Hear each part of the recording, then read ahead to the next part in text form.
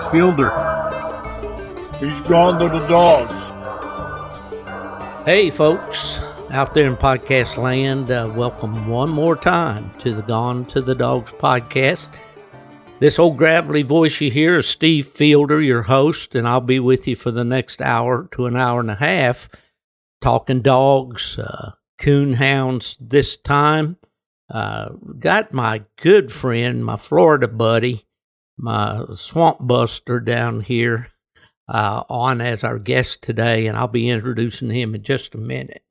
I want to give just a minute to pay the bills and thank the good folks out at DU Hunting Supply, Buddy Woodbury, Jason Doobie, my producer Shannon, everybody out there that does such a great job in producing these podcasts, but more than that, they do a great job in providing hunting supplies for virtually any need you have. If you're a hound person, you can get it at DU Supply. They got some great apparel. I see where they just got a brand new line of hats, and I think they've got a deal out there. If you buy so much in product, you get a really good deal on these sharp new hats. So anyway, just a shout out to DU Hunting Supply, our sponsor, a great place to buy anything involving your hounds or coon or bear or cat or whatever you choose to hunt with them. So thank you, guys.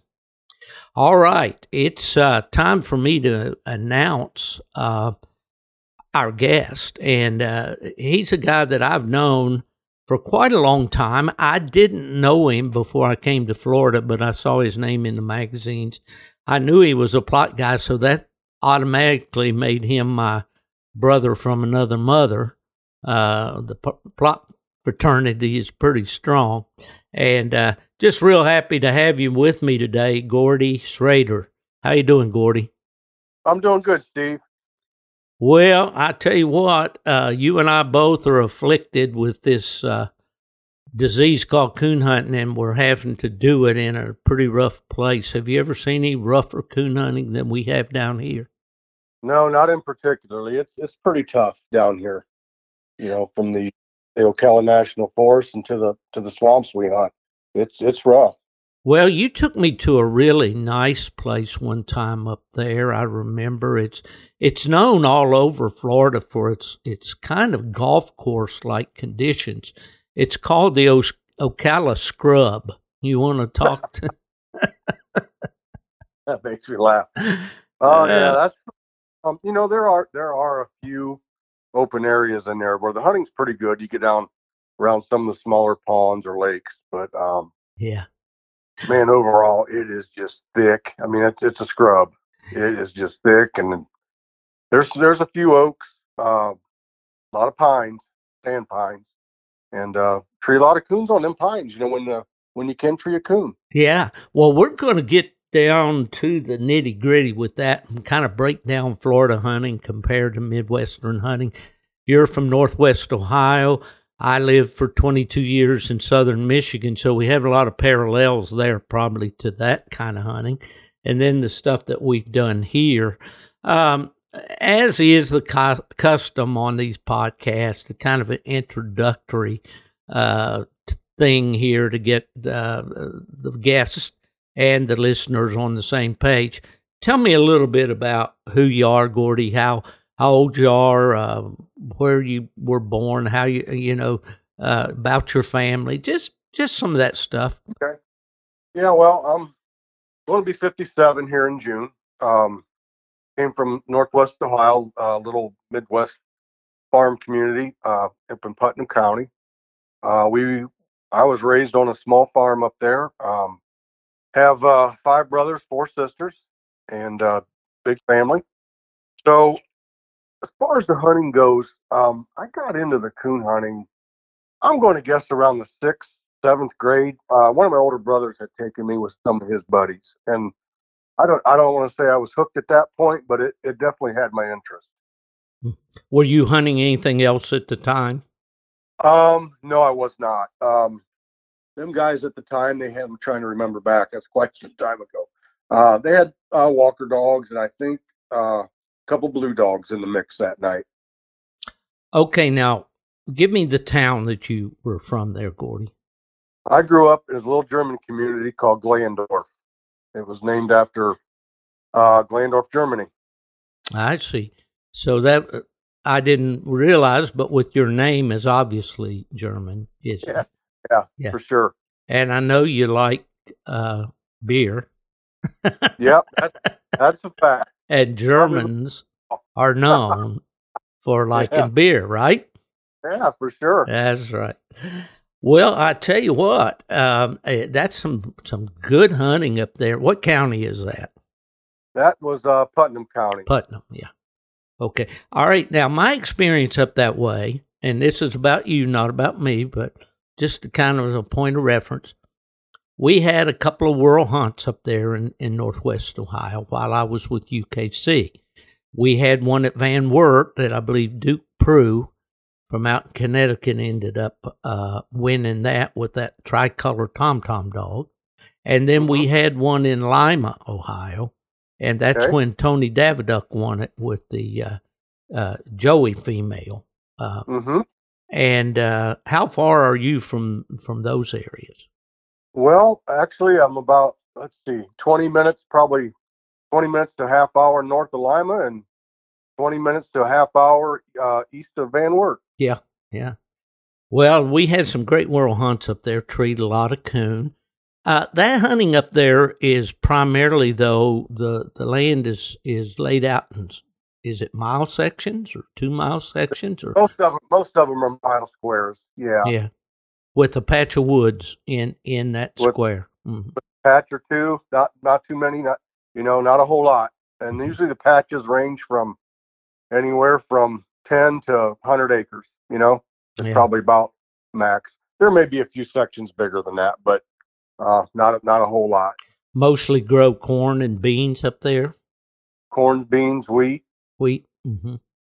Yeah. Well, there's always, that's such great hunting, but I worry about these long-ranging dogs that we have nowadays, or some of them, about them getting out of the section. How big a problem is that up there? That is a big problem. It really is. I was up there. Let's see. It's probably been a couple of years ago, and I was hunting with my buddy Mark Warnicke up there. He's a fellow plot guy too, and we were hunting. I had Banana up there, and he was hunting to my younger plot, and he had another nice female that he was hunting. And matter of fact, they both got hit on the road that night. We were hunting. Man. Yeah, that was a rough one. Well, it is, and I hunted in similar territory in Michigan, but it didn't seem that the coon were too bad about crossing out of the sections and going, into another section. Maybe we just had a denser population. I don't know, but in the years that I lived in Michigan, which I think was about 22 years, I only had one dog killed on the road. Well, actually, I was along on hunts when 2 others were killed. But that's always a heartbreaker. That's definitely the truth there. And a lot of times these sections up there, they'll have a fence line running out of them. So if there's nothing right there, little patch of woods they're hunting, they're going to follow that fence line out, and it goes right to a road. Yeah, for sure. So, I wish that we could have a national campaign that you could see on TV every week or every day. That when you're out driving at night and you see lights around the highway or anything, please slow down. So many drivers, and you've been there, Gordy, I'm sure, they'll, as they go by a parked vehicle or something, they'll actually speed up. Sure. It's like, I don't know if they're afraid of they're going to be stopped or what, but it's a tendency of these drivers in a lot of cases to speed up when they. Absolutely. Yeah. Well, we don't talk about that much, or I haven't on the podcast, but that's one of the dangers of hunting dogs for sure. And sometimes it's our own fault.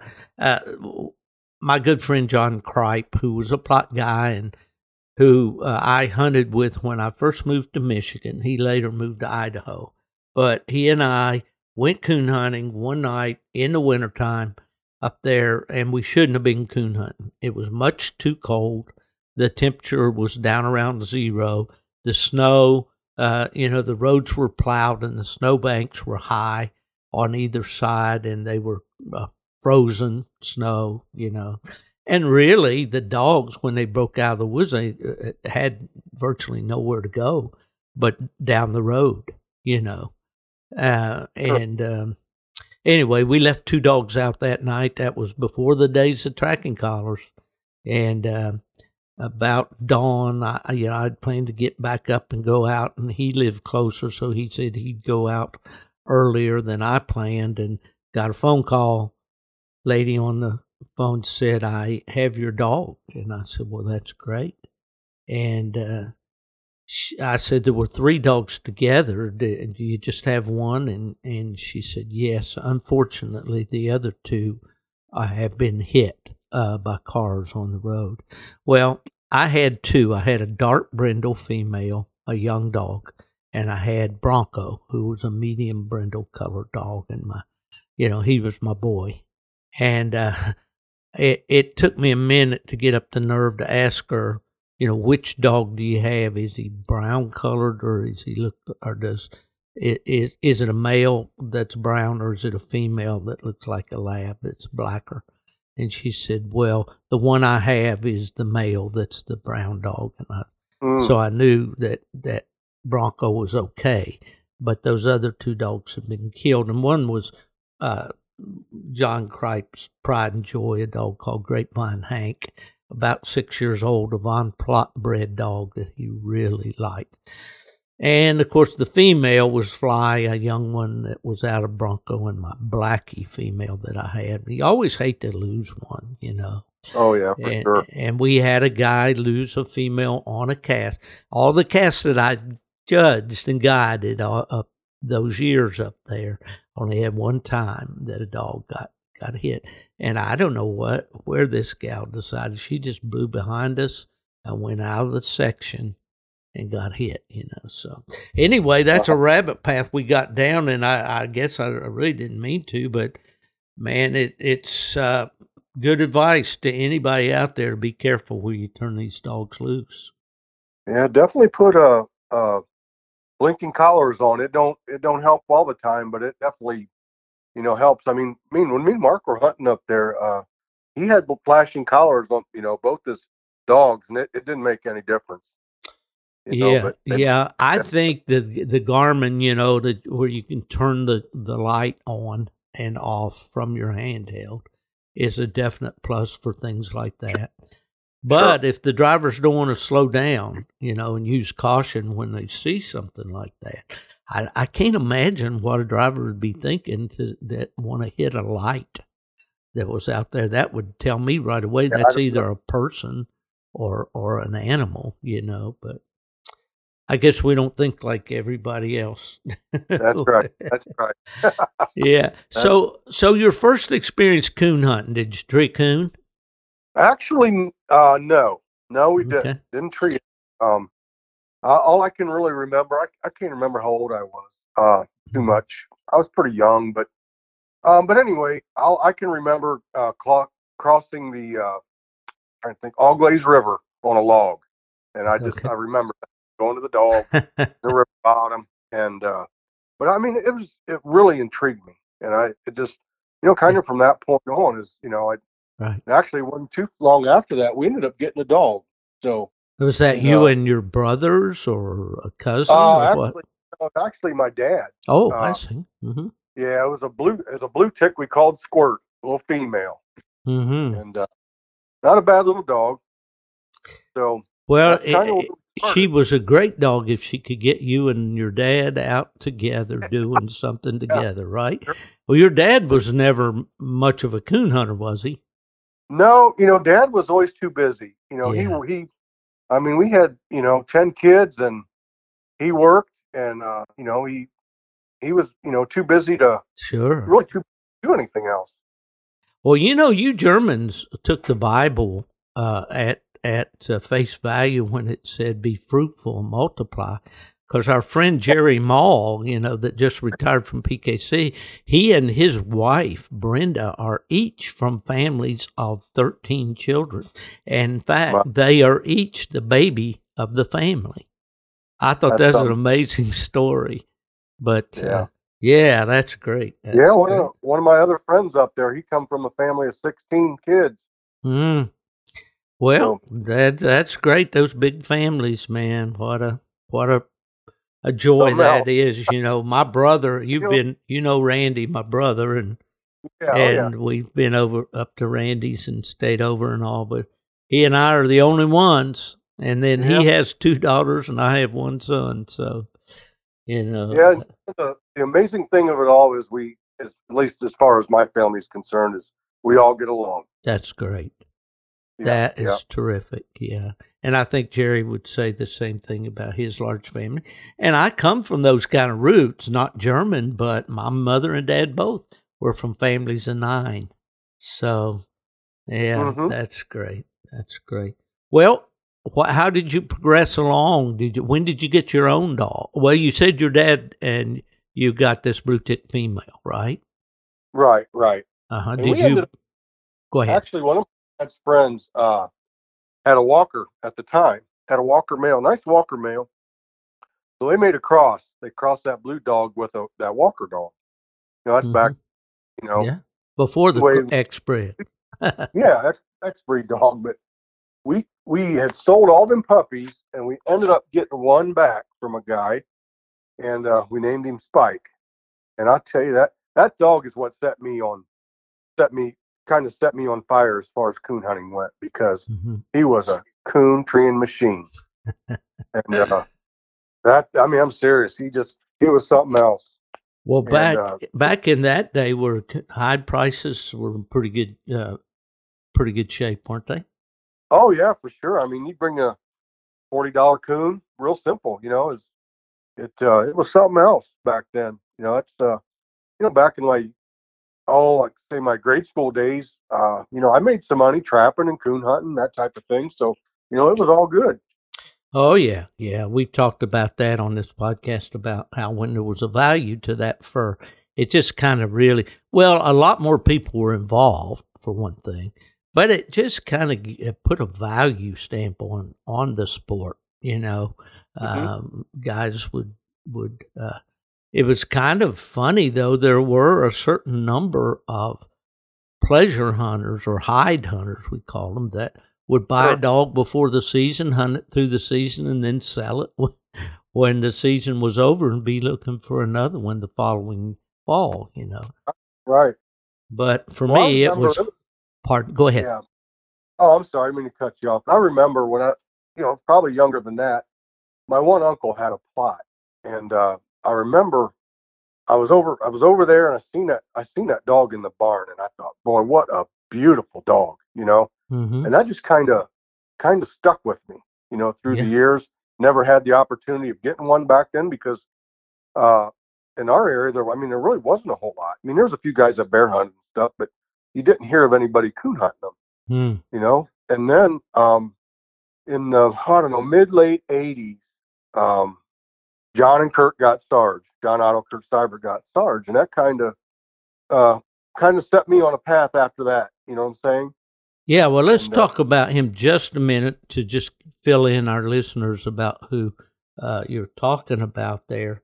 There was a famous litter of stud dogs that came out of a dog called Kansas Joe Boy, that was owned by Jim Cannon out in Kansas, and Spud Reynolds, also from Kansas. I think Spud co-owned Joe Boy. I may be wrong on that. I know Jim did for sure.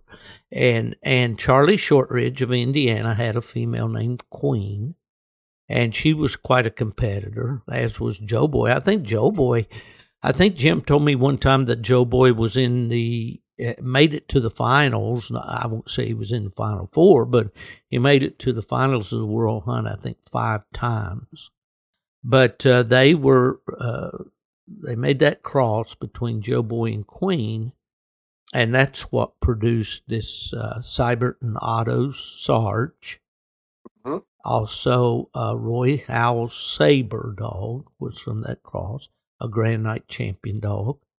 And then perhaps the most famous dog of recent times in the Plott breed was Kansas Sizzling Heat, who won the 1988 UKC World Championship.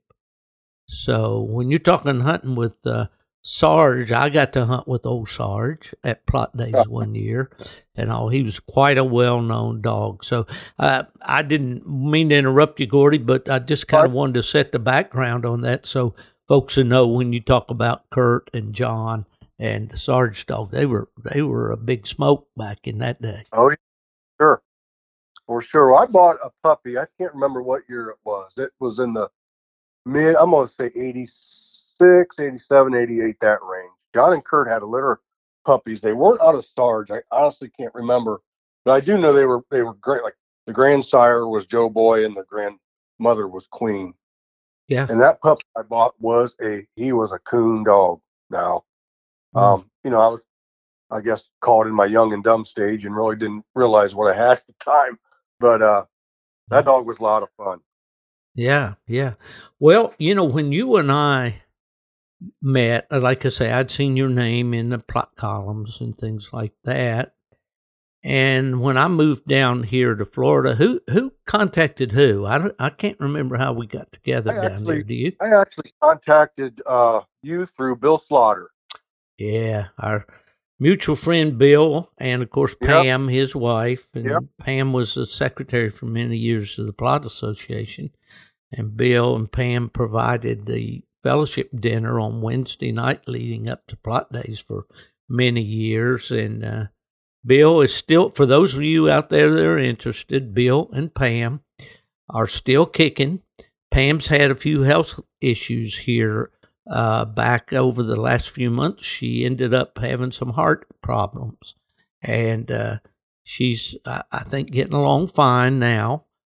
Bill as well. But they're not hunting much anymore. I think Bill still has a couple of dogs.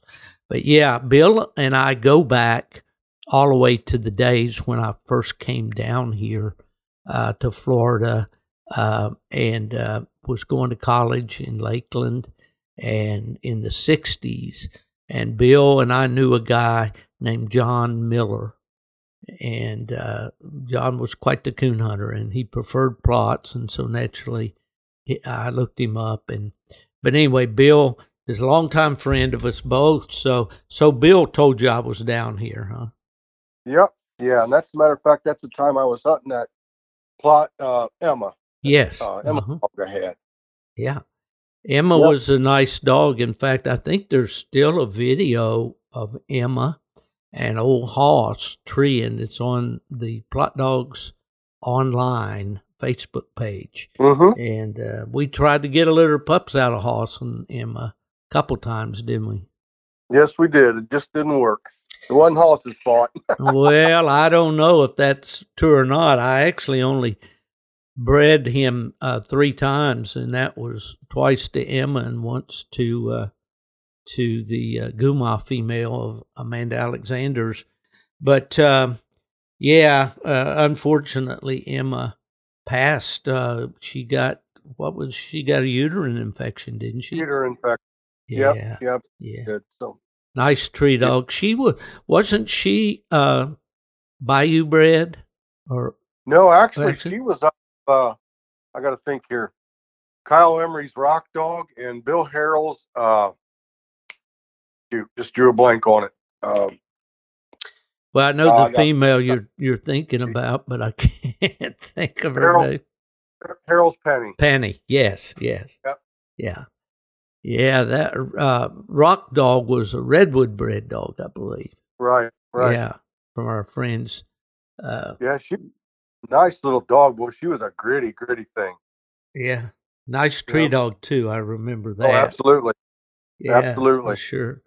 Well, so we started hunting some, and I know that it's a good time for us to just kind of talk about what hunting's like down here.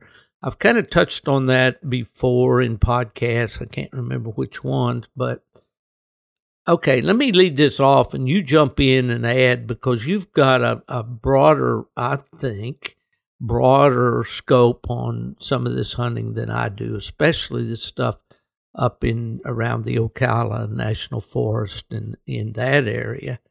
I started coon hunting in Florida, hunting on ranches. As I mentioned, John Miller was a guy that I went over around Tampa. I was in school in Lakeland. I went to the Tampa area and went hunting with John, and he hunted on some ranches north of town, like up Highway 301 or Interstate 75, which when I started hunting, I don't think 75 was even there. But at any rate, big cattle ranch. Pardon? I said, you are old. Older than dirt. I was there when Noah let the first 2 plot dogs off the ark. Did you know that? And they were both brindle. There wasn't a buckskin in the bunch. I'm just kidding. I have to dig my guys that like the buckskin dogs. Anyway, no, I hunted on those ranches, and back then we just basically would pull in the vehicle up to a bay head.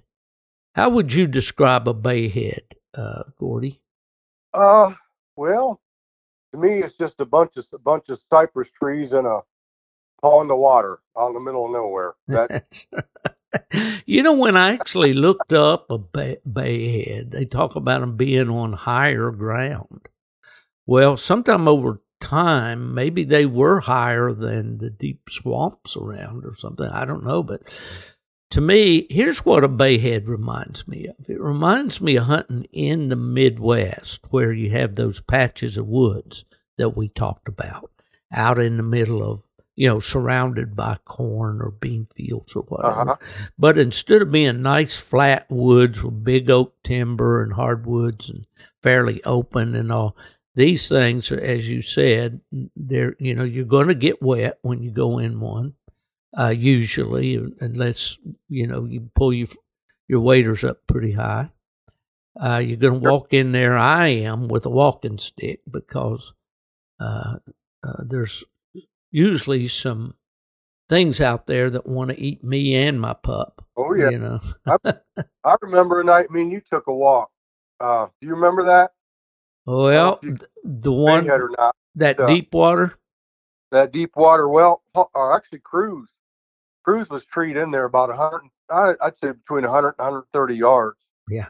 And it's when he was pretty young. Yeah. And I was trying to talk you out of going in there and getting him. Oh, yeah. I remember that. Actually, he was farther in than that. He got way back in there. In fact, I walked a pretty good ways back there, and it was, I was thinking, I'm going to go get my dog. Here I go, hidey ho.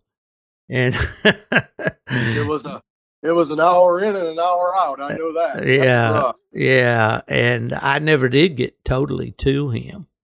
But, and that one time we drove around, remember? I think we had a video on that when he was treed. Maybe that was the time you're thinking about. But I know one time back there when people started either shooting a firearm or fireworks at us. I don't know. Yeah, that was a different area. Yeah, I remember that was okay. Yeah, I remember the time you're talking about. Yeah. But it's an adventure down here, isn't it? Never a dull moment. Never a dull moment. Well, you hunt like I did in Michigan. I used to hunt by myself all the time, but you hunt by yourself quite a bit, don't you? Yeah, I actually enjoyed it. I kind of always did. I just, especially when I'm starting a young dog, and if I'm kind of gearing one towards competition, because I don't hear as good as I used to, and I can tune my ears in, so to speak, and it's just something that I do, and enjoy. Yeah. Well, I think I used to kind of do a little bit of self-analysis, and say, Steve, there's a lot of people you could call tonight and go hunting with, and that'd be the sociable thing to do. Now, that's when I lived in Michigan. I'm not talking about down here, although I do know several people that I could go with. But up there, and I used to, and then I would, like you, I'd say, well, I've got this young dog, and I need to single him out and Right. and see how he's operating.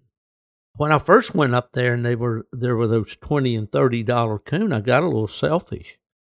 I said, I don't want to share these hides. Sure. I want to go skin them and sell them. Yeah. I never was a hide hunter, but I enjoyed that aspect of hunting a lot. Of taking the fur, skinning it out, bringing it home, put it in the freezer. Later on, take it to the fur dealer. Mm-hmm. But Sure.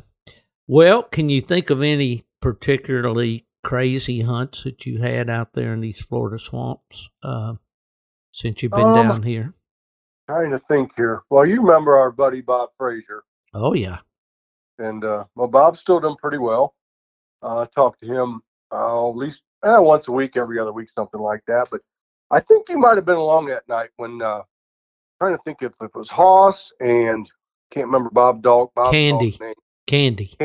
And we had Nana, and they treed that in the swamp there, and we went in there, and everybody. And I still don't know how this happened, but everybody was kind of standing back, and I was getting ready to shoot that coon out, and I said, "Everybody clear?" And everybody said, "Yeah." And I shot, come rolling out of there, and landed right on old Bob's head. How did that happen? I couldn't believe that because he was standing way out from the tree. We put him out there, Yeah, it's almost like you placed the ball on the pool table. Yeah. What? Yeah, that was a crazy deal, and I think he's lucky it didn't break his neck. Man, I'm telling you that. I think it did make him pretty sore. Bob, go ahead. No, I mean, I honestly don't know if when I said if everybody was ready, if he was walking back towards the tree, or when I shot, if that coon might have jumped. I mean, I honestly don't know. I don't. Well, you couldn't have planned it, that way. Sure. There's no way. Sure. Well, Bob is in his 80s now, isn't he? Yeah, he's actually turned 87 in December. I'll be. He's a great guy to hunt with. I used to go by and pick him up, but it's difficult as you get older to drive at night. Sure. And so I'd go up or down to his place. He wintered here in Florida and originally from Ohio. Was that close to the area where you grew up, Gordy, where he lives? He lived about, let me think, an hour and a half south of me. Okay. Yeah. About the same as here, actually. When I'd go pick him up, it would take a good hour and a half, hour and 45 minutes to go get him. Yeah. Well, our plot listeners will remember Bob Frazier. He's always had a good dog. He made a point to have a good dog, I think, down through the years. And it didn't have to be a plot, but he preferred plots. And it was great to go. I'd go and pick him up, and then we'd drive up and meet you up at a farm there that originally Bob had that lined out. And but I think you've kind of inherited it since Bob is no longer coming back down this way. But it's a great, it's private land where most of our hunting down here is on public land if you can find it. Right. Yeah, it's actually kind of rare to have public land or private land to hunt.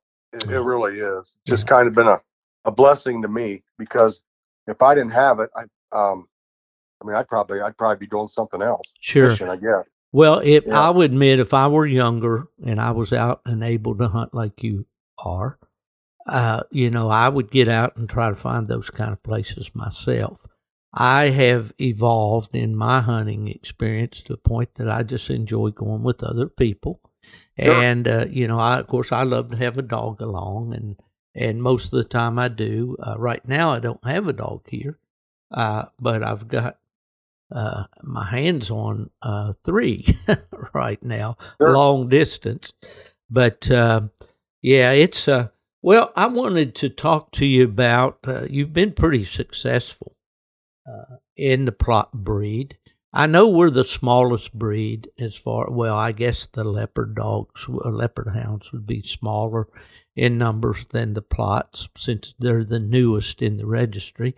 But before the leopards, the Plots were the fewest in number among the 6 original breeds. And but we've always had kind of a tight community within the Plot breed. I wanted, in this conversation, I kind of like to open some things up and talk about a few things, and just I want to pick your brain a little bit, Gordy, about some of the things that you like and what you see, where the Plot breed's going, maybe some things that you don't like, and talk about the associations and just different things, and we'll kind of. We're Plot guys, and we've got the microphone, so we can talk about Plots here for the next few minutes if you want to. But Sure. When did you get your first Plot?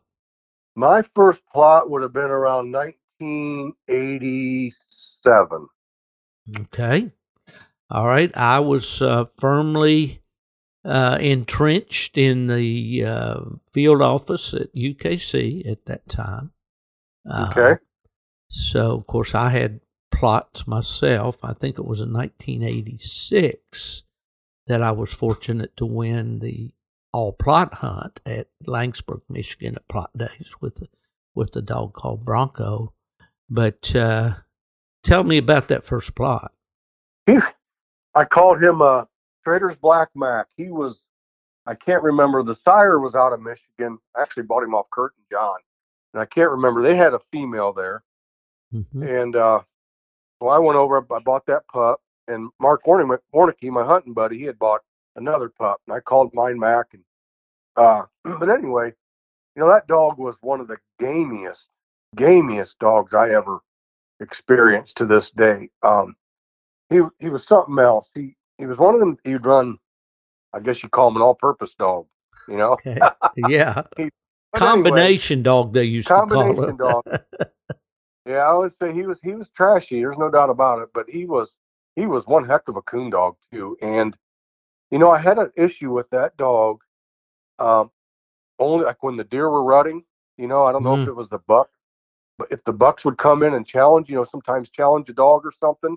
Mm-hmm. But when them deer would rut, that dog would go crazy, and I could not break him on deer. And matter of fact, that dog caught 2 deer, whether you want to believe it or not. Oh yeah. And took him to the ground. But I just couldn't break him. But he was a good dog. He was fun.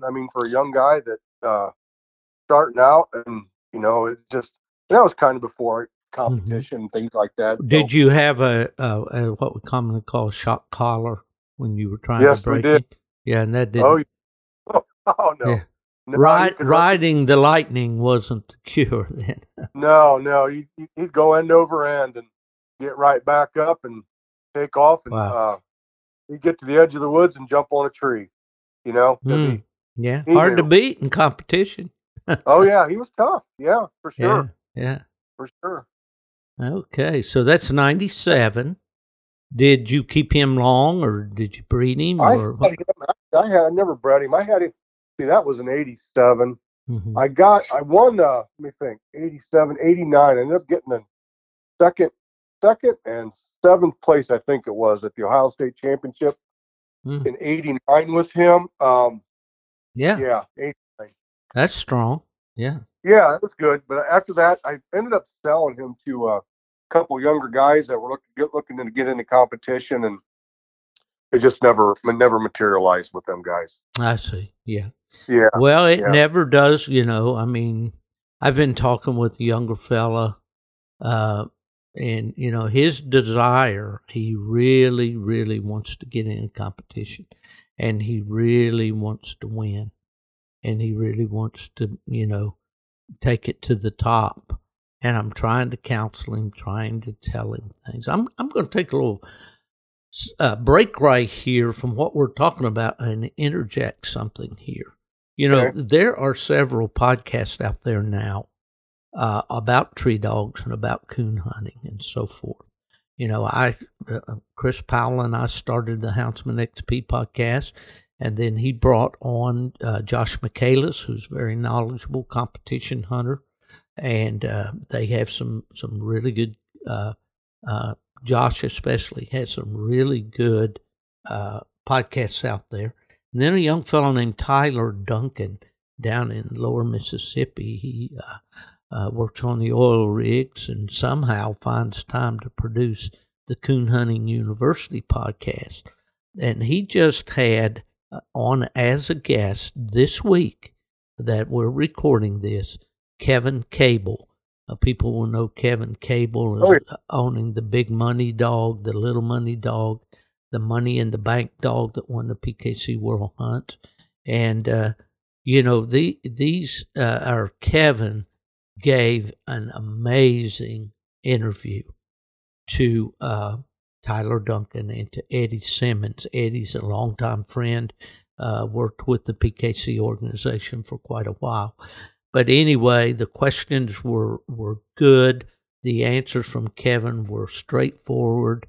And I would advise any young person that's thinking about competition hunting, or new person, let's put it that way, and wants to get into the game and wants to hear a real, honest, straightforward commentary on coon hunting in competition, to go and listen to the episode with Kevin Cable on Coon Hunting University. Now, there's a plug. I'm going to have to get in touch with Tyler Duncan and see what he's willing to give me for that. Or will he give me a like plug somewhere down the road? But no, seriously, it was very, very good, and it should be helpful to anybody that's contemplating getting in to competition hunting. But and just to know that what we discussed this the other day with Sid Underwood about the fact that on a given night any dog can win in competition. Absolutely. Okay, I've kind of got ahead of myself here. You're fine. Go ahead. If you're talking about competition and for a young person, yeah, or anybody that's getting into it, the best advice I can give is, it's one of the reasons I hunt by myself, is get to know that dog, and the dog will actually tell you what it's doing. You just got to learn it and listen, and the dog will tell you. That's right. We can't preach it enough. Put the Garmin in your pocket. Yep. Use it, yep. To see if the dog's getting in trouble somewhere.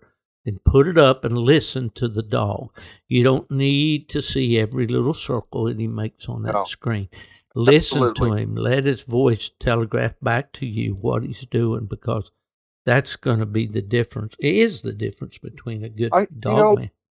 I kind of think, I'm not bragging on myself, but I kind of think was some of my success with Banana, was that, I'm in these hunts and I'm listening, and I'm not staring at my Garmin, and I'm listening and using my God-given whatever you want to call it. Yeah, there's two receptors on either side of your head. Right. Yeah, right. And then the experience of being out with the dog during the week. Jerry Maul, I always quote Jerry Maul. Jerry and I worked together at AKC. He was active at PKC when I was there, and I can't say enough good about Jerry. I really have the highest respect for him. But, he used to say it's not the will to win, it's the will to prepare to win. And, of course, I think he was borrowing that quote maybe from Vince Lombardi or someone, but still, it's very true. Yeah.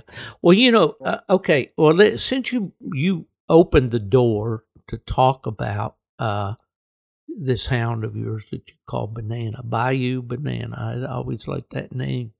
But I know that before we get into the Banana story, and that's a very important part of this podcast, tell me about any dogs that you had leading up then to before you got her.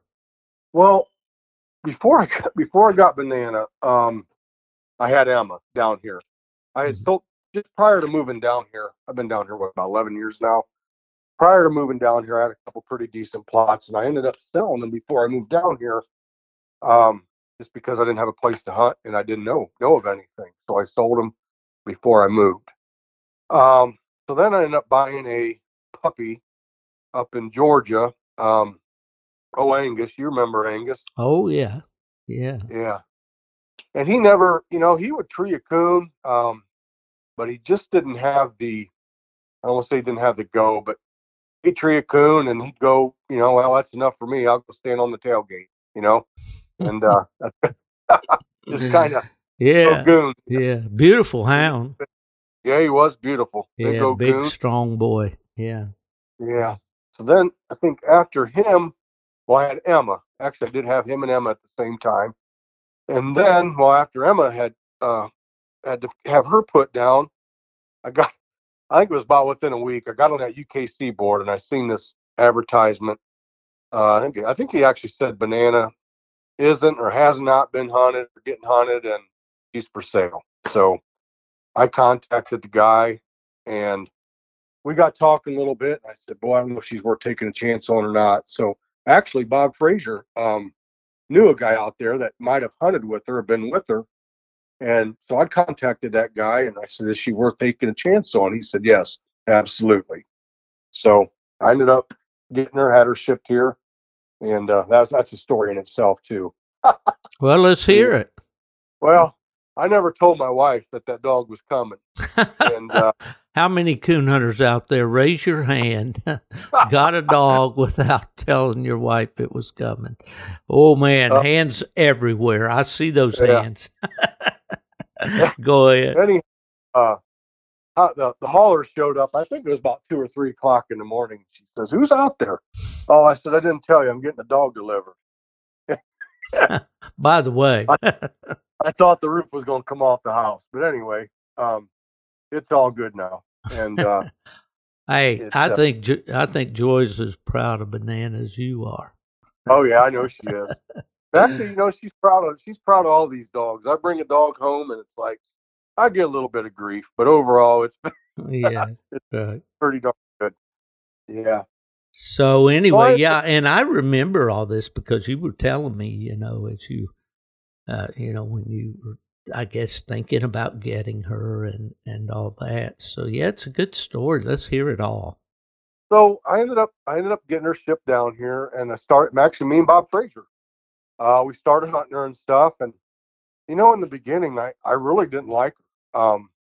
I didn't like her. I just didn't like her hunt style and stuff, and then I called the guy back in Illinois. I said, you know what? I said, I might ship her back. I said, she's just not panning out the way I like. And so me and him talked. He said, we kind of cut a deal. He said, just keep her. So I did. And it just seemed like after that, Steve, she just started to click. All right. She just needed a little time. She needed a little more time. Probably. Yeah. Could be. Seriously, I mean, we kid about these things. And for the life of me, I see some of these high dollar dogs that just get passed around here and there. But then when you talk about talk with somebody like Jason Daugherty and he will say to you, these dogs, you got to spend some time with them. They got to get used to you and all that. And I think a lot of people miss the point of doing that. Yeah, and I think these plots. I mean, and even in any other breed, some of them start early, and some of them they mature at a little slower pace, and they progress gradually. And right. To me, that's better.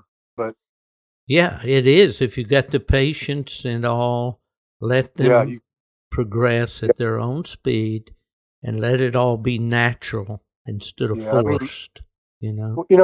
With modern technology and with Facebook and stuff like that, it's hard for guys to understand. When they're seeing a litter mate puppy out there, doing its own thing at 6, 7, 8 months old.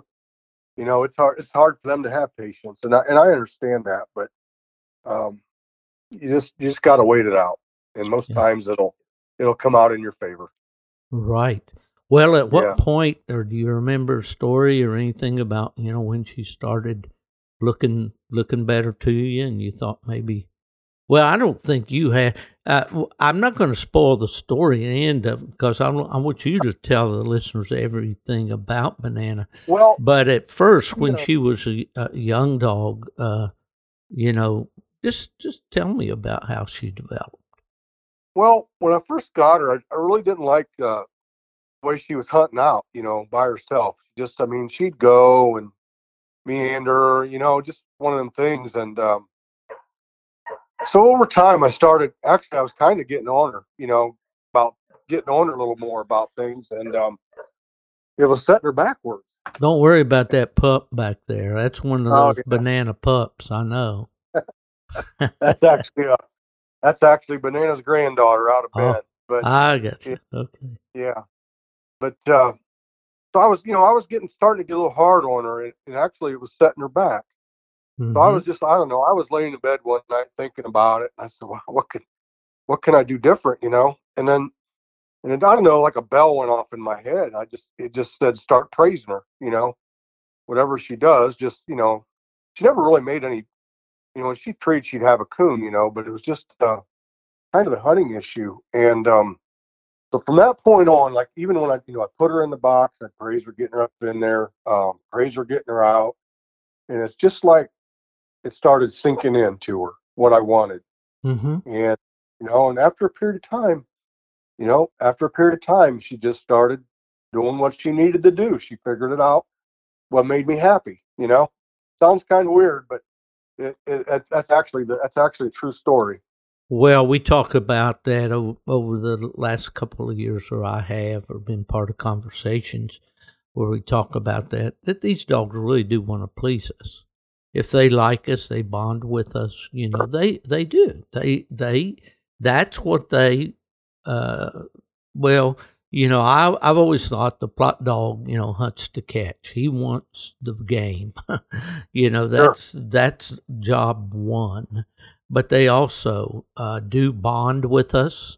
They're a little different than other breeds. Sometimes they can be kind of more of a one man or one woman dog. Absolutely.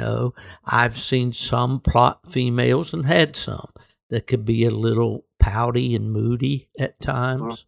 And all, but they do have personality. Plot dogs, they're a lot alike, but they're also individuals. If you They're spend any individuals. time with them, and And they're very intelligent, and it's just, correct. yeah, they're a breed apart. Well, they are. They are. I think that's another breed's slogan, I think, but I think it definitely applies, to the plot dog.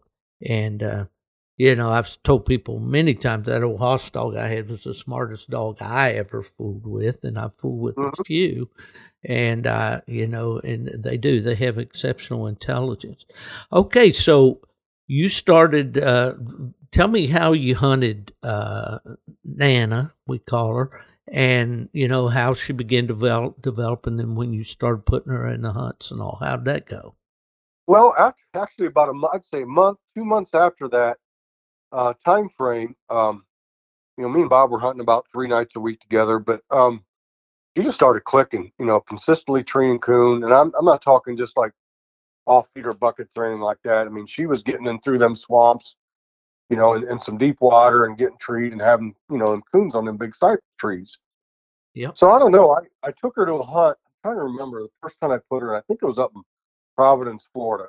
Um, that was on a Friday night. Ended up getting beat. It wasn't anything she did wrong, or I did wrong. She just got beat. But I thought, to myself, this dog can compete. So I think a week or two later was the Georgia State hunt. And I think that was probably the first, I guess you'd call it, major hunt that I had her in. And she ended up winning, winning the registered, and I got in the final four that night, and ended up third overall that night. So yeah, that worked out. That was kind of the beginning of her career. So As far as basically, her second night hunt, she ends up in the Final Four at the Georgia State, and Right, ends up right. third overall. That's a pretty good start. Oh yeah, yeah, for sure. And then we went. I'm trying to think if it was plot. Yeah, well, no, there was one other. No, it was plot dates in 2016, and I ended up getting the Isaiah Kid Award opposite sex. You had a good had- chauffeur on that trip, as I recall. I did. Yeah. No, that was a trip you and I took together, right? Absolutely. Yeah. Yeah. And that was great seeing you there at the picture session at late on Saturday night, getting pictures taken with the big trophy and all that. And we said, wow. But I think okay. So she won the Isaiah Kid before she did these other state championships? Yes. And then, yeah. Okay, let me explain real quick what the Isaiah Kid Award is. I think I may have on this other, probably should have you to do it, Gordy, but it's basically, it's a 3-night hunt at Plot Days. Thursday night is strictly for plots. And in recent years, they have an RQE that's plots only, and they have an all plot hunt. I believe you hunted in the RQE, didn't you, Gordy? RQE, yeah. She got qualified there on Thursday night. Right. And Friday night, she won her cast, and she won her cast on Saturday night. So she won her cast 3 nights, just didn't have quite enough score to be the overall winner. Right. But she did get the opposite sex. Yeah, right. We were just talking about that with Heath Hyatt and how he and I got to be friends back in 97 when he won the overall with Brandy and I won the opposite sex with Wrangler. But that's an honor. I mean, when you're within your own breed, when you go to your breed days, okay, and you win like that, and I'm not talking about my wins, but when you went and you won your cast all 3 nights and you won the opposite sex out of all the plot females that were there, that's an honor. You know, that's something to shoot for. It used to be like my world hunt because when I worked at UKC, you know, I could not hunt in the UKC licensed events, but I could hunt on Thursday night in the all plot hunt because it was not UKC licensed, although you had to have a registered dog to hunt there. So that's how I got to hunt in the all plot hunt and play several times and did get to win it. So I know what it feels like to win that. That's a great honor. So then where'd you go from Plot Days? Oh, boy, I got to hit my memory bank here. I think, I'm trying to remember. 2017 was the Grand American. Think it was 2016 was Autumn Oaks. Mm-hmm. So you got high scoring plot at Autumn Oaks, or how'd that work? Yeah, she did. I think it was 2016. I'm pretty positive, but I had bred her for the first time in 2016, and she had just come off them puppies. I think 2 week and a half prior to Autumn Oaks, and then she ended up going and getting high scoring plot female at Autumn Oaks. Mm-hmm. Yeah, that's pretty salty right there. I know you were out getting a picture taken or something in 2016 at Greencastle when I was out there, I believe. That's right, when I judged the bench show. Yeah. And that's that was the 2016 World Hunt. Yes, the World Hunt at Greencastle. Yeah. That was the year that Randy Smith won it and Tom Strang with the Biffy Sioux female. And that's the year that we kind of got to be friends too. And I've had quite a great friendship with Randy. But yeah, so let's just kind of go down the list because the dates I know get fuzzy with time. But what were some of the hunts that you either won high scoring plot or got a breed award or whatever? 2017, she was the Florida State champion. Overall, Florida State champion. 2017, she was high scoring plot female at, I think it was the Grand American, if I remember right. Mm-hmm. Yeah, because she was also qualified for the World Hunt in 2017, but we had that hurricane come through, so I couldn't go. We didn't. Right. We were out of power here, and I couldn't leave. Right. It didn't materialize. So let me think. Let's go to 2018. I don't remember the major wins other than, I had her qualified for the World Hunt, and we got to the zones, and she ended up the only plot advancing to the top 100 in 2018. Right. Okay. Now, where did Georgia State come in? Georgia State in 2016. Okay. Did she win the Georgia State overall? Not overall, not Georgia State. Okay. I was thinking that she did. Yeah. Okay. She won the Florida State Hunt in 2017. Okay. So at any rate, she won most of her events, or got most of her titles at major events, then, didn't she? Absolutely. Yeah, absolutely. Yeah.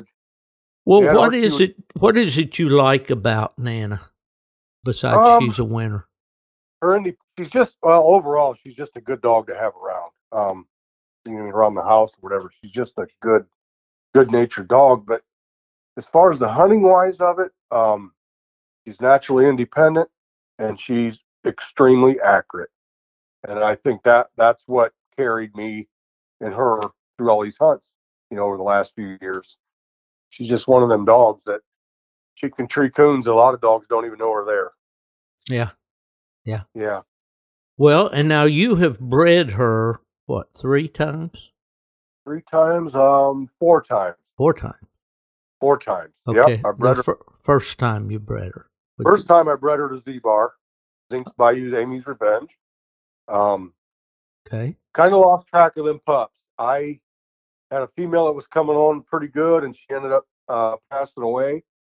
So I've lost track of them pups over the years. I do know a couple of them are pretty outstanding bear dogs, from what I've heard, but a lot of them didn't go to competition hunters, and there was a couple of them that were turning out pretty good, but one of them got shot, and another one come out missing. So yeah, the mortality rate was not good for that litter then, was it? No, not at all. Not at all. So it brings up the question: Is Brent Zink still active? Is he still hunting and still I think he's hunting. Yeah, I think he's hunting actually. Yeah, but I don't to what scale I don't know. I mean, pleasure hunting. I had talked to him a while back, but I think he's just mainly pleasure hunting. I don't think he's comp hunting anymore. Well, when we talk about Brent, and I know that he won the PKC that with the same dog there, Z-Bar, he won one of the divisions of the PKC Super Stakes, which is a huge thing for a plot dog. Looking back in history, we mentioned the Siebert and Otto Sarge dog. The Sarge 2 dog that Kurt had won the Futurity in PKC, which was a huge thing for a plot dog to do back in those days. That was before the Super Stakes days. I think he won about $40,000 or so in PKC. Yeah. So he was and so and then so what is the next after Z-Bar? What did you breed to? Bill Harrell's Logan dog. Okay, Bill Harrell, longtime plot breeder from out in Peru, Indiana.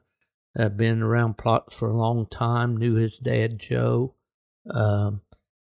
Bill's had a lot of good dogs down through the years, and that Logan dog has a very impressive resume.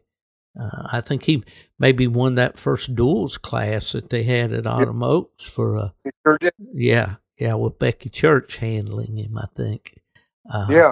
So Becky's, of course, she and Dawn are very, very well known in the plot breed. They're Suncrest plot dogs. Becky is a big winner in the show rings, and I think those dogs, a lot of their dogs came from the stock of Curtis Walker, West Virginia plots over in West Virginia there, of course. And so anyway, I kind of have to give you a little running commentary on these plot dogs because I've been around them for so many years, but Logan, those puppies are doing pretty good, aren't they? Yeah, we are. My Ben dog out of that cross is doing excellent. There's a few other ones that are going to be coming on. You're going to be seeing their names real soon, I'm sure. So, Well, the Ben uh, dog has made night champion so far, yeah, right? Mm-hmm. yes. Is he? Well, naturally, he'd be qualified for the Tournament of Champions that's coming up, right? We're heading there next weekend. Yeah. Think about it. The zones are coming up already. Mhm. I want to thank Alan Gingrich and Trevor Wade and Todd Kellum and all the staff at UKC for once again inviting me to be an analyst at the Tournament of Champions. I'm looking forward to that very much. And they have a couple other fellows that are going to be on the team this year as well. So we're going to break it up a little bit and all. But, man, that is a fun hunt. I had a ball out there last year and really can't wait to get back. Oh, I can imagine. Yeah, Like that on something else. it is. Everybody that went there last year will have to, I'm sure they'll tell you that it was absolutely first class in every way. And so, well, good luck for sure. I'll interject that right now. And I've hunted with Ben, not since he's, got the titles and everything, but he was a standout young dog, from a very young age. So that was a good cross. Well, then, what'd you breed to next? I bred to Chris Rochester's Carolina Maximus dog. Yeah, now there's a dog with a resume. Has he made the Hall of Fame yet as a Grand Night? Yes, he has. Yeah, it's amazing. Yeah. That's 50 best wins. How many? 50? Well, you talk about consistency. And in the mountains. In the mountains, yeah. Oh, boy. Yep.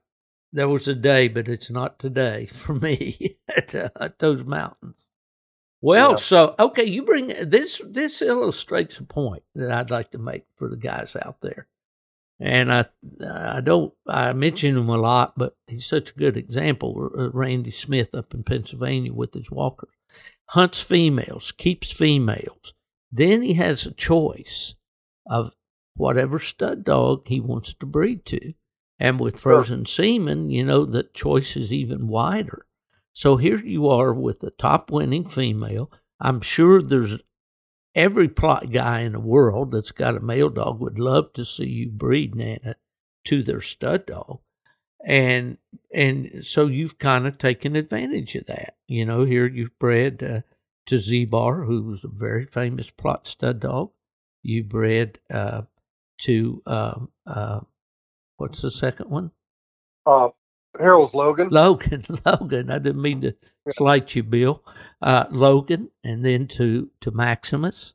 And how are those pups looking? I know Chad Howard's got one up there, I think, doesn't he? Yeah, I think she's going to be she's a firecracker from what I've been hearing. Yeah, that's kind of what I was hearing. I've got one here at the house that I sold to Katie Swales up in Pennsylvania, and so I've been hunting this little dog for her, trying to get her going, and she's definitely going to make a dog, no doubt. They're not 2 years old yet, but she'll definitely make a dog. And the last cross I did was with Saddle Up Lazarus. Last year's Plot Days winner. Last year's, yep, and the World Hunt winner last year for the plot breed. Right. Now you hunted Lazarus for Bill in a I hunt or hunted two, didn't you? Let's see, at the Peach Classic 2 years ago. He was just a year old then. Right. And that dog, we didn't win, but that dog really impressed me. He's got a motor. He really impressed me. Well, I saw the video that not Muncie Outdoors, but Stark Outdoors did on a hunt with Alex Recker that handles Lazarus. Sure. Is your nephew, isn't he? Yeah.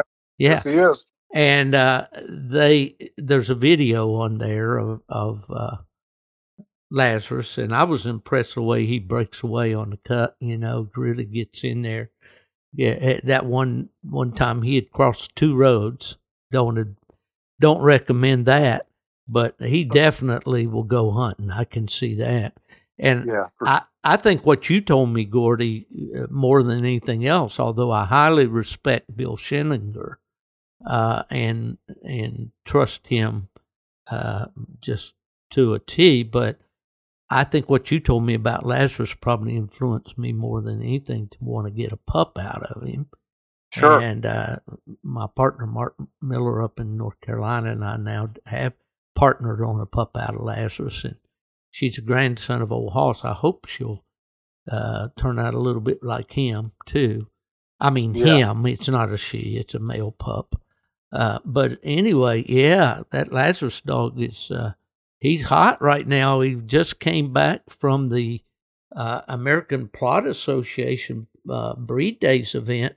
I was up there on Friday just visiting. My brother Randy and I drove over and visited with Bill and Alex and just a lot of plot people there. But Alex ended up winning. Alex with Lazarus ended up king of the hunt up there. Sure. They won the Cast 2 nights, which just happened to be the second 2 night champion wins they needed to make Grand Night champions. So, right. Yeah. So Nana has entertained some royalty. Oh, absolutely. Yeah. You know, I was telling a guy the other night, you know, I said I logged over 8,000 miles taking her to get her bred. Wow. To these, you know, top dogs. And, right. You know, I kind of did my homework and, yep. I think we're definitely, honestly, you know, in all honesty, I think you're going to see Nana within the next year, 2 years, she's going to be on top of the reproducers list. Well, she should, with all the young dogs that she's got out there now, you know, and if they all finish out, yeah. Well, that's the way you do it, folks. All you do is get yourself a dog, get one that somebody wants to sell, and just jump in the truck and drive 8,000 miles. That's all you got to do. Right? Yeah, that's right. That's right. We had a lot of fun doing it. Doing it. Got your picture taken a lot of times. That's right. That's right. You still don't know how to stack that dog. I'm going to have to show you how to stack. She's a good-looking female. Every time I see where you stack her, you got those hind legs straight up and down. I said, give me that dog, Gordy. Let me show you how to win with that. I'm a hardwood guy, not a plywood guy. You know? I got you. She's a beautiful hound, though. She really is. Beautiful color. I don't know who's grayer anymore, me or her, you know? Yeah, well, you've had a great run with her. How old is she now, Gordy? She'll be 9 at the end of this month. Yeah, my goodness, they get up there too quick, don't they? Yeah, for sure. She, you know, if it wasn't for my hearing, and she's lost a lot of mouth too, you know, over the past couple of years. But I honestly think if it wasn't for that, she could probably still go in. I honestly believe that. Well, you know, my favorite dog that I had, you didn't get to hunt with him. I called him Bronco. Bearpin Plots Bronco. He won that all plot hunt at Plot Days at 8 years old. And, you know, he was still strong at that point. Of course, he lived to be 15.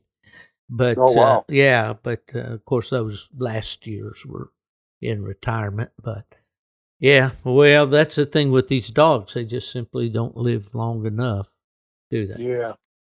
Well, that's, you know, I got some good prospects.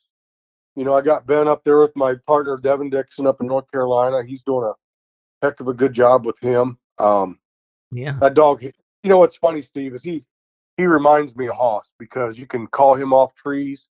You don't have to put him on a leash. He'll just follow you. Yeah.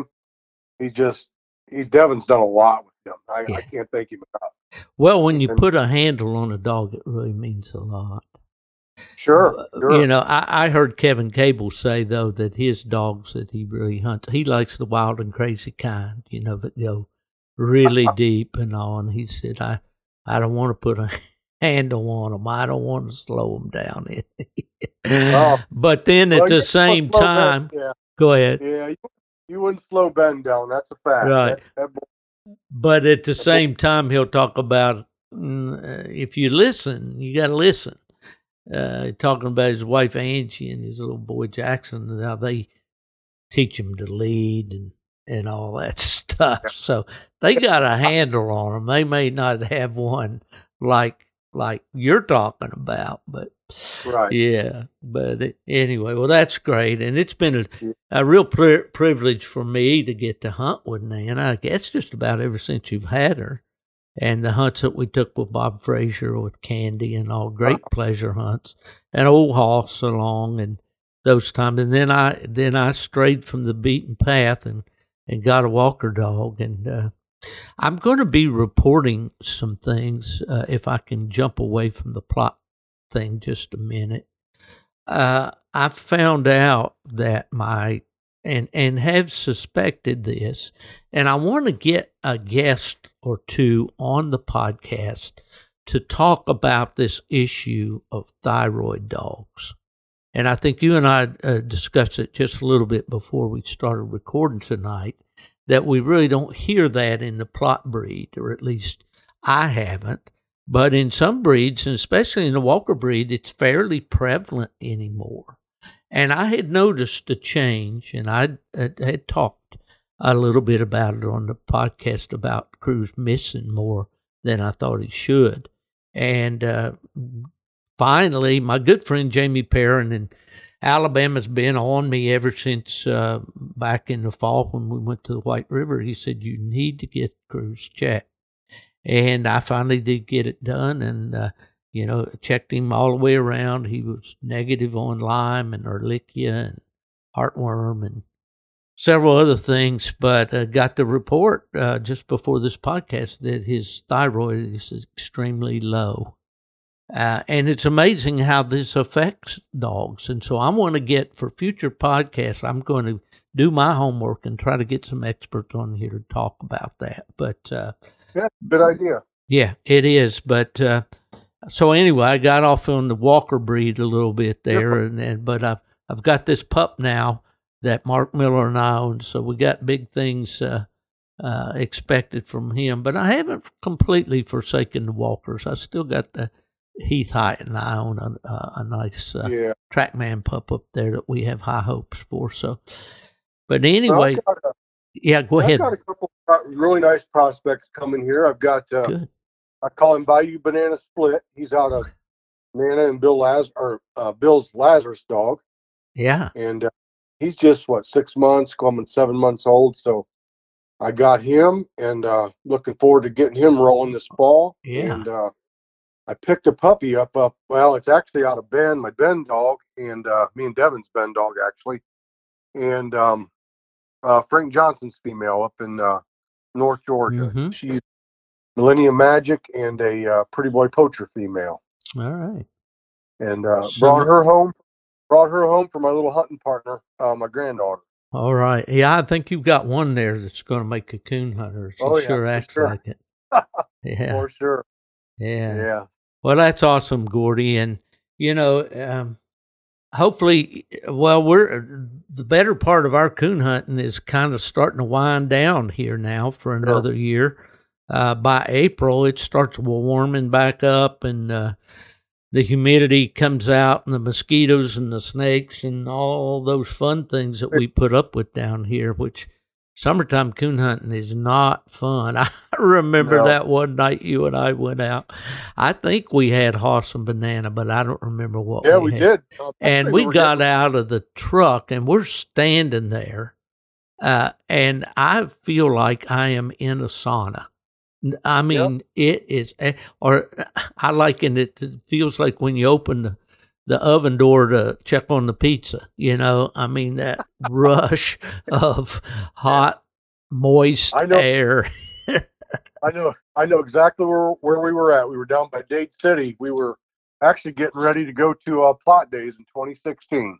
Yeah. Well, we must have done something right, because that's the one that Nana won.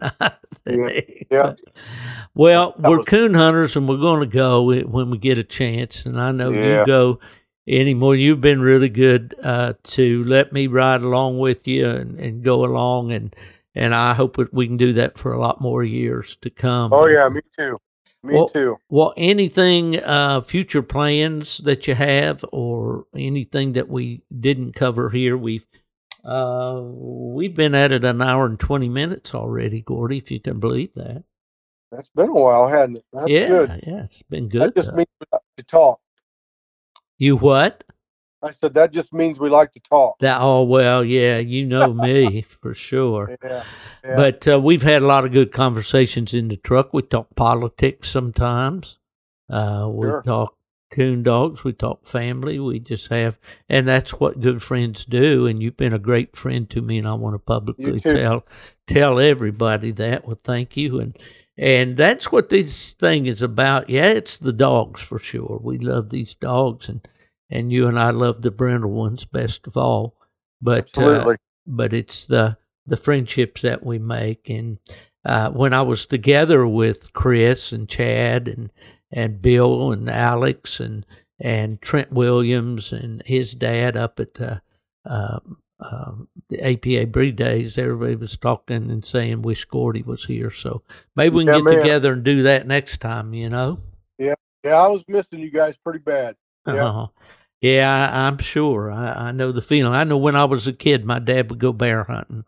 And as soon as I'd get home from school, I'd tell Dad, now you got to get to the phone. We didn't have cell phones then, and tell me what you did today, you know. And I look forward to that call every day, and it was killing me to go to school and not be able to go bear hunting with him, you know. But yeah, but we've about shined this tree, and I think there's I see a couple of eyes up in that tip top of that old bald cypress way up there. That coon's probably got nosebleed. He's so high up in there. But old Nana, in the memory of old Hoss, we treated another one tonight. So for sure. Yeah, for sure.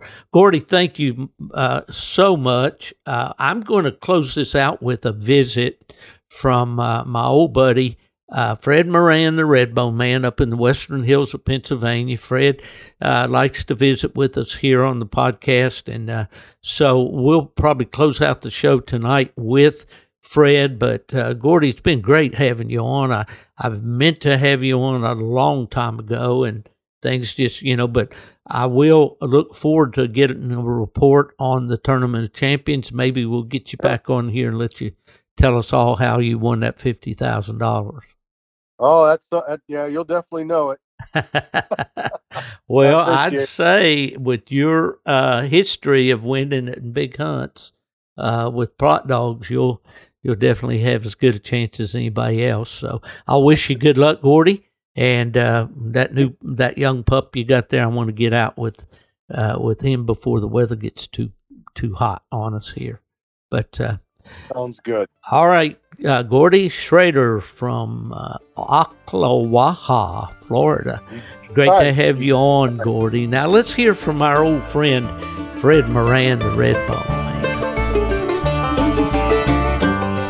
Well, it's time in the podcast to visit with our friend Fred Moran over in the hills of Pennsylvania. Fred Moran, the Redbone Man. Fred, how are you doing today? Pretty good.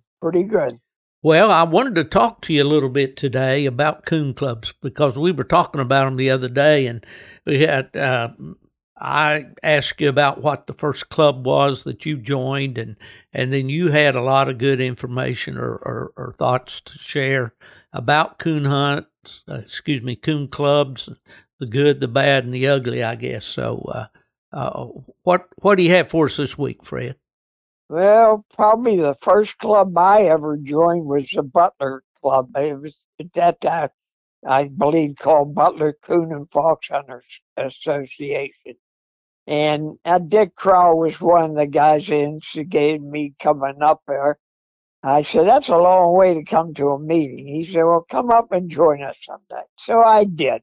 And the guys were all nice and cordial. There was a first club meeting, I believe it was at least 25, 30 guys, which wasn't bad. And for the only club in Pennsylvania at that time that I was aware of, there was nothing down my way in that. And they put some good hunts on. They're still in existence today. A lot of people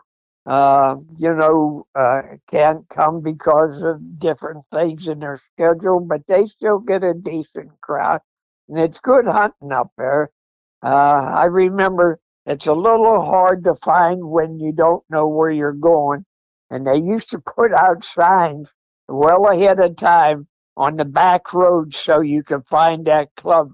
And we took a kid that moved here from Germany, and he liked coon hunt. I sold him a dog. He went to all the night hunts. And I said, "You just follow me." Well, I had 2 or 3 guys in my truck, and he had a couple guys in his truck. He was lagging behind so far. We decided, I told you that jokester stuff. Well, we decided to pull just 2 of the signs out and turned them the opposite way. And so he's not headed toward the club. We get there, and there's plenty of time. We went looking for him if it got down to the wire. But finally, he comes in. There's about 10 minutes. He said, "This is hard to find." He said, "Somebody had them signs in the wrong way, and we went the wrong way about 2 times." But everybody in our bunch knew what happened. But anyhow, never a dull moment. No, we keep everything lively. But we run, there's different clubs, and to my way of thinking, Butler, the club that I belong here, Law Highlands Coon Hunters, which is, only 14 miles from my house. I shouldn't say that. People know where I live then. But it's nearest town to it is Mount Pleasant, Pennsylvania, and they got a good club and a strong club. It's got I think I heard at the last meeting they had around 70,000 in the treasure. That's pretty good for a coon club. We got the same president for at least 30 years. Now we can't get rid of him. He just loves it. But Bruce Knopfsnyder, he's a nice guy, and he's holding that club together. When you go to a coon club and they have 60 members show up for a meeting, that's darn good. It is in this day and time for sure. Yeah. But like I say, it's to get 60 members at a meeting, that's pretty good. But I could tell you old stories about, we used to have a coon club, and it put on a Pennsylvania State Championship one time, which, by the way, the biggest hunt ever held in Pennsylvania was a Pennsylvania State Championship. And it was put on at Waynesburg, Pennsylvania, and I believe it had 115 dogs. That was real good for Pennsylvania. Pennsylvania don't get 100 dogs in no night. Me and Chuck Bailey put on the Little Mountain Music Hunt in I forget the year, I'd say 1964 or so.